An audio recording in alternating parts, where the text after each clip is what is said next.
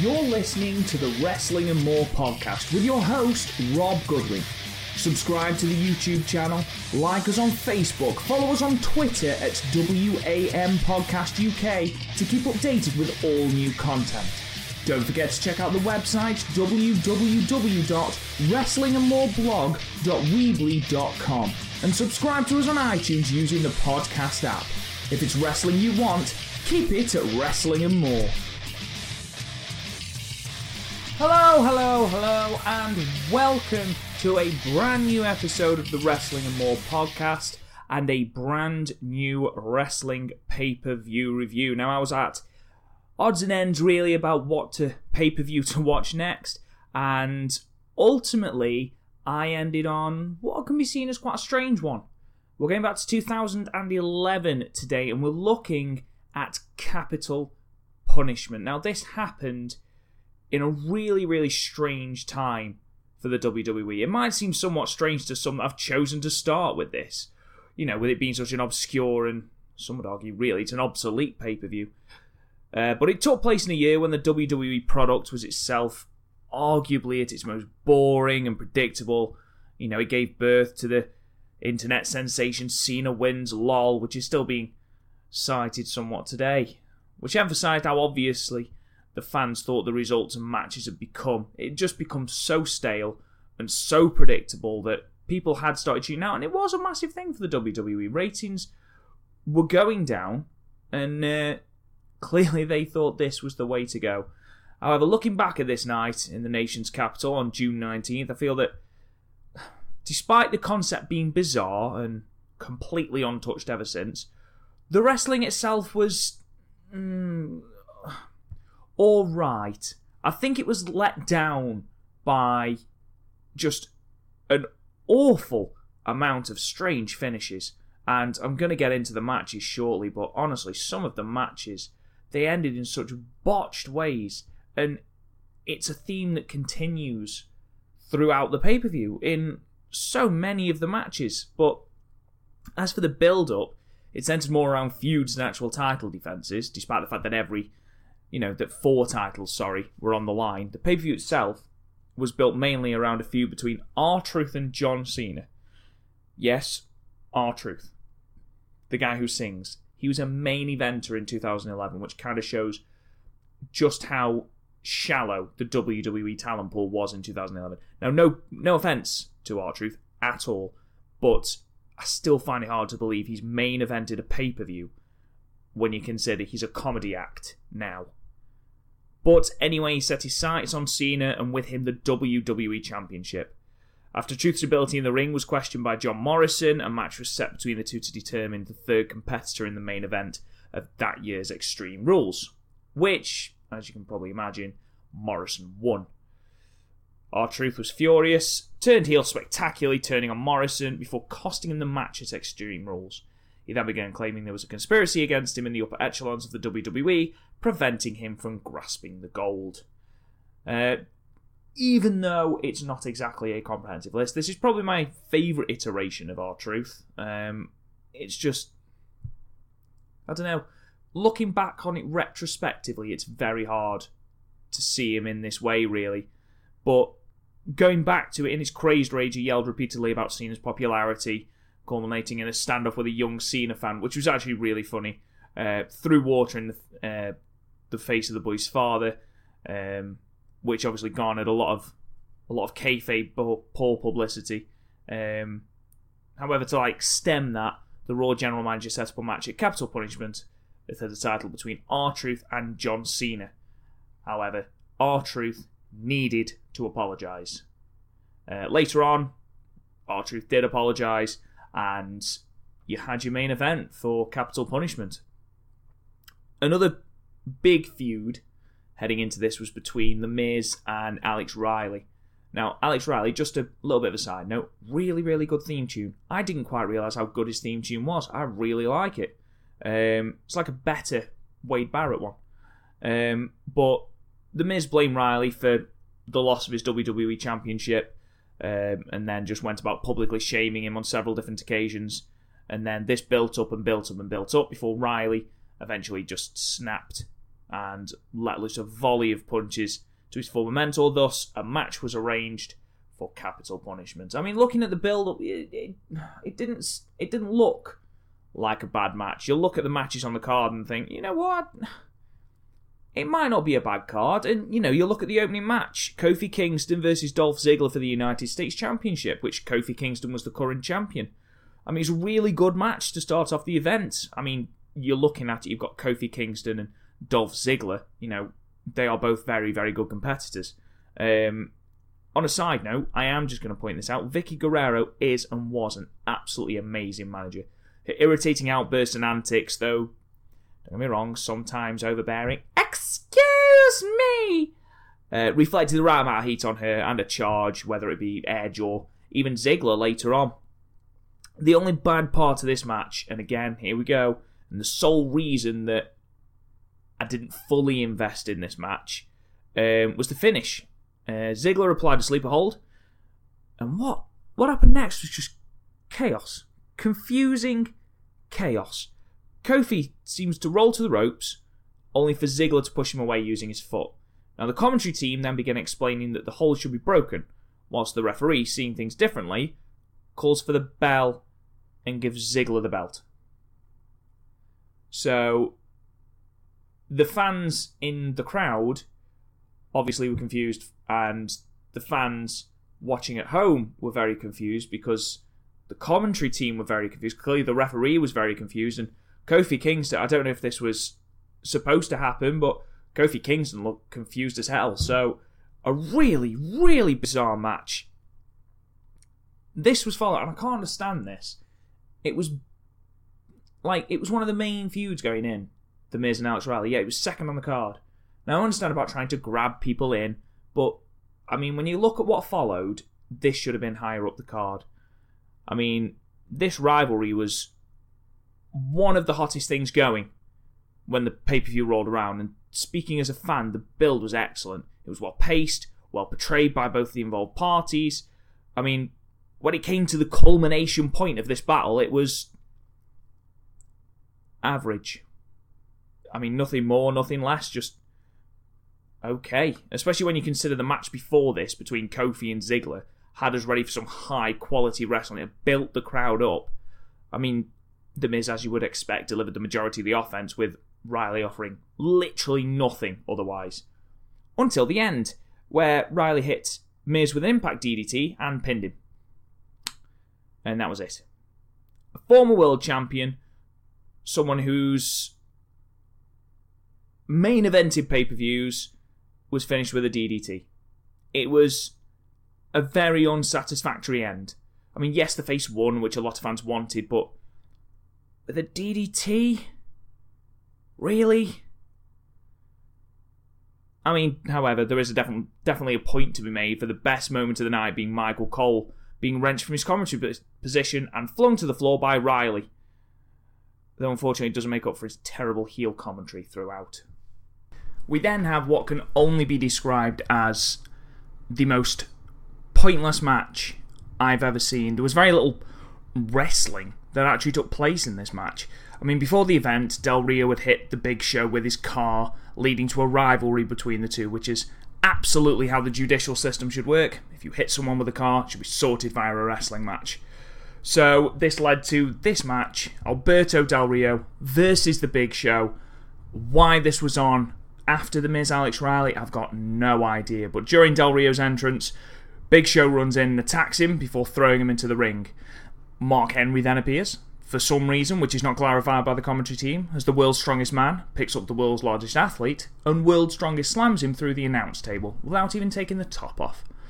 After that, Big Show climbs into the ring, and after some very slow, very clunky wrestling happens with Del Rio attacking the leg injured by the car, then completely out of left field, the referee has the bell rung as the Big Show can apparently no longer continue with the match. It's a truly baffling end, with no resolution at all. An anticlimax to a poor match. Shame, really. You know what? I take it back. Del Rio versus The Big Show was an awful match, but it never professed to be anything else. This next match was a championship match. Wade Barrett versus Ezekiel Jackson for the Intercontinental Championship. Make no mistake, this was an awful showcase of wrestling. I know I said in the introduction to this feature that the wrestling during this pay-per-view was alright, I guess. This is the epitome of why it was just alright. I would give this match 1 out of 10 if it wasn't for Wade Barrett, who single-handedly carried Jackson. I mean, Jackson was a person who seemingly only knew how to deliver a rudimentary power slam. I mean, he performed one torture act to win the match, and that was, apart from a power slam, his only move. I mean, don't get me wrong, I wasn't invested in the match, but I both didn't care about the core, the post-Nexus stable they were both part of, and I could not get behind Ezekiel Jackson, no matter how hard I tried. In this match, he showed he had a little skill in the ring, a little skill on the mic, but he had muscles, which apparently placed him high on Vince McMahon's to-push list. Unsurprisingly, his push didn't last long. Terrible, terrible match. Next up, we had a match between Rey Mysterio and CM Punk, and thank God for these two, because in my humble opinion, this was the best match of the night. I mean, you would expect nothing less from these two men, though both former world champions and veterans of the ring. The match itself was high octane, and it was fueled by CM Punk's insane desire to be the best. His taunts towards Mysterio, including a sarcastic wishing of Happy Father's Day before Irish whipping Mysterio into his own raised knee, were excellent, as always. The successive reverse kicks into roll-up pins attempt was a nice touch, along with Punk catching an airball Mysterio before dropping him headfirst into the barricade. I mean, the spot of the night, however, is the reversed 619 into the GTS for Punk to get the victory. A good, solid match. I mean, the only thing that stopped it from being higher was the lack of genuine offense by Rey Mysterio. I mean, he took very little to CM Punk, merely reversing Punk's move before the latter started his offense again. One could argue that this was to make Punk look strong going into his feud with Cena at Money in the Bank in 2011. But, I don't know, Mysterio looked sluggish at various times during this match, even though he did deliver some of his famous high-flying moves. I mean, maybe I'm being slightly too picky, but this was overall a good mid-card pay-per-view match. And on this card, it was a fantastic match. And all I can say is thank God for CM Punk. Next, we're on to match 6 already. Nothing, apart from the previous match, caught the eye. Nothing at all. And we're on to the World Heavyweight Championship match between Randy Orton and Christian. I mean, there's 2 observations before I go into reviewing this match. The video package to prelude the match was excellent. It really told the story of Christian's unfair decline, I'd say, after he'd had the title taken away 5 days after earning it at Extreme Rules. Second thing, why on earth did Randy Orton, the champion and the face, come out first? I mean, surely Christian, as the challenger and the heel in this storyline, should have been out first. But the WWE does as the WWE does. But this was again a good match. Both wrestlers gave their all.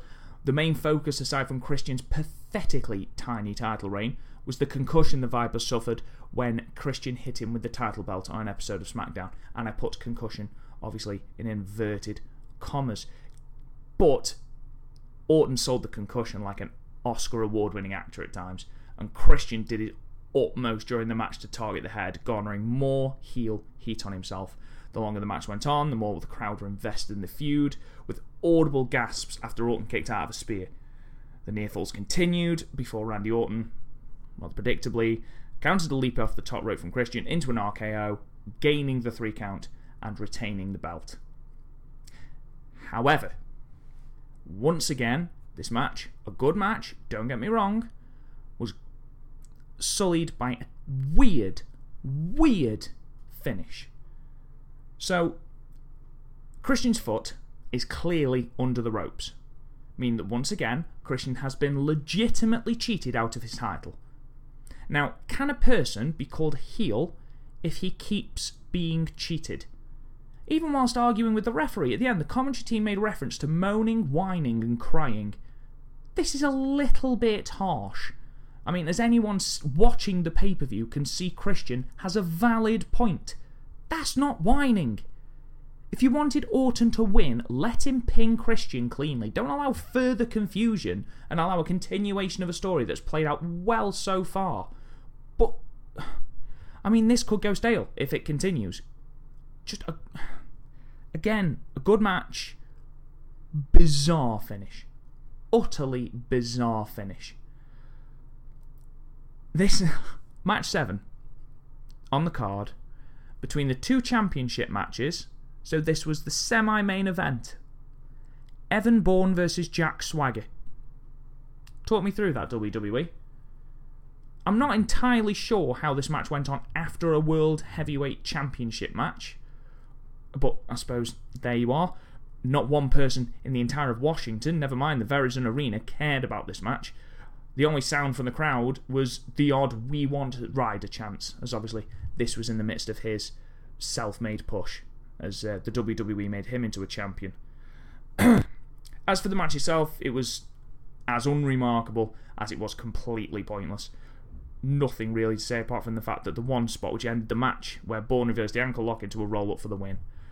Apart from that, a clunky finish, a clunky match, which finished 7 minutes too late. And finally, we get to the main event. John Cena, the WWE World Champion, versus R-Truth. Again, WWE, fair play, produced an excellent video package to prelude this encounter. The only problem is, I just cannot buy into anything R-Truth said. I thought its intensity was excellent, but the whole conspiracy angle and the unhinged R-Truth storyline was just boring and flat. Don't get me wrong, the heel act with the water and the John Cena fan is excellent work by Truth, but I'm sorry, I just cannot invest in it. Maybe that's just me. And maybe that's because I'm looking at it in hindsight, obviously, in 2017, 6 years on from this actual pay-per-view. Saying that, I also hated John Cena's pathetic, blatant pandering to the fans during R-Truth's outburst, calling us the best fans in the world. I found that really patronising. Also, I do think R-Truth had a point about Cena being nothing short of a propaganda seller, which at the point, in 2011, he certainly was. As a match, this was okay. As the main event, to a pay-per-view no less, terrible. The first 2 minutes of the match is the 2-man grappling, then breaking apart to listen to the incessant chants of "Let's go Cena, Cena sucks" from the Washington faithful. That aside, the match descends into a spell of R-Truth offence, with regular breaks for him to talk to him, just to talk to himself. I mean, it's hard watching. Eventually, Truth builds up enough steam to hit Little Jimmy for a close 2 count before the action was taken to the outside. After an altercation with a fan that involved R-Truth having water thrown at his face, Cena rolled him back into the ring, hit the attitude adjustment, and pinned Truth to win the title. I mean, not only is it the perfect example of Cena wins lol, but it was the only offense Cena had all match. He had kicked out of literally everything that R-Truth had thrown at him. And for him to then be pinned after one move, it just seems strange to me. If you're pushing them to the main event scene, as they were at the time with R-Truth, and looking at how ineffective the AA is now really as a finishing move, it seems pointless, it seems sad, and that was pretty much the end of R-Truth's main event push. Now, I've spoken about the matches. Without mincing my words too much, the segments between matches during this event were fucking awful. They were cringeworthy. And even if you haven't read the title of the pay-per-view and noticed where it was just taking place, come the end of the night, you'd had it rammed down your throat so much that you just didn't care. From Vicky Guerrero singing "Happy Birthday, Mr. President," to Santino Marella being taken away by members of the presidential detail for attempting to show off his Cobra Strike, to Booker T and Reggie James, our halfway decent Barack Obama impersonator, taking 20 minutes out of the show to complete a spinneroonie in the ring. I mean, the crowd was impartial, to say the least. This was WWE at their heads in hands worst, attempting comedy for comedy's sake. It's something that the company are still yet to learn. that the times that they reach comedy perfection are the times when they aren't overthinking. However, being subjected to this for nearly 40 minutes of the show really ate into the wrestling time. Another match or even an extension of a rushed finish. Here's looking at you, half the match card. Could have replaced the time the WWE wasted with pointless segments. I mean, the only redeemable part of this was an interview with CM Punk, in which he alluded to him being the most honest man in the company and that he would have something big planned for everyone to see when he beat Rey Mysterio. I mean, this little comment eventually built into what we know today as his infamous pipe bomb delivered 2 weeks later on the Raw leading up to Money in the Bank. I mean, thank goodness for CM Punk. Final thoughts, summarising thoughts. Is it worth watching? No. Quite frankly, no. It's such a shame that this pay-per-view came at a time where the company was viewed as stale, with content that many fans labelled as overly family-friendly, and the segments did not help that tagline. The wrestling, when it wasn't stagnated by odd finishes or clogged up with wrestlers who were completely out of their depth, Ezekiel Jackson, was of an alright standard. The CM Punk versus Rey Mysterio bout was a good matchup, with the Randy Orton and Christian encounter adding more to their feud, and the opening between Kingston and Ziggler showed some excellent wrestling skill, as you would expect. I mean, it's a shame, therefore, that the remainder of the matches were subject to boneheaded booking decisions and unnecessarily confusing finishes, as it really does drag the quality of the overall product down. Would I recommend this to you as listeners or watchers? No. No, I wouldn't. And that's really sad. And that brings us to the end of our review of 2011's WWE Capital Punishment.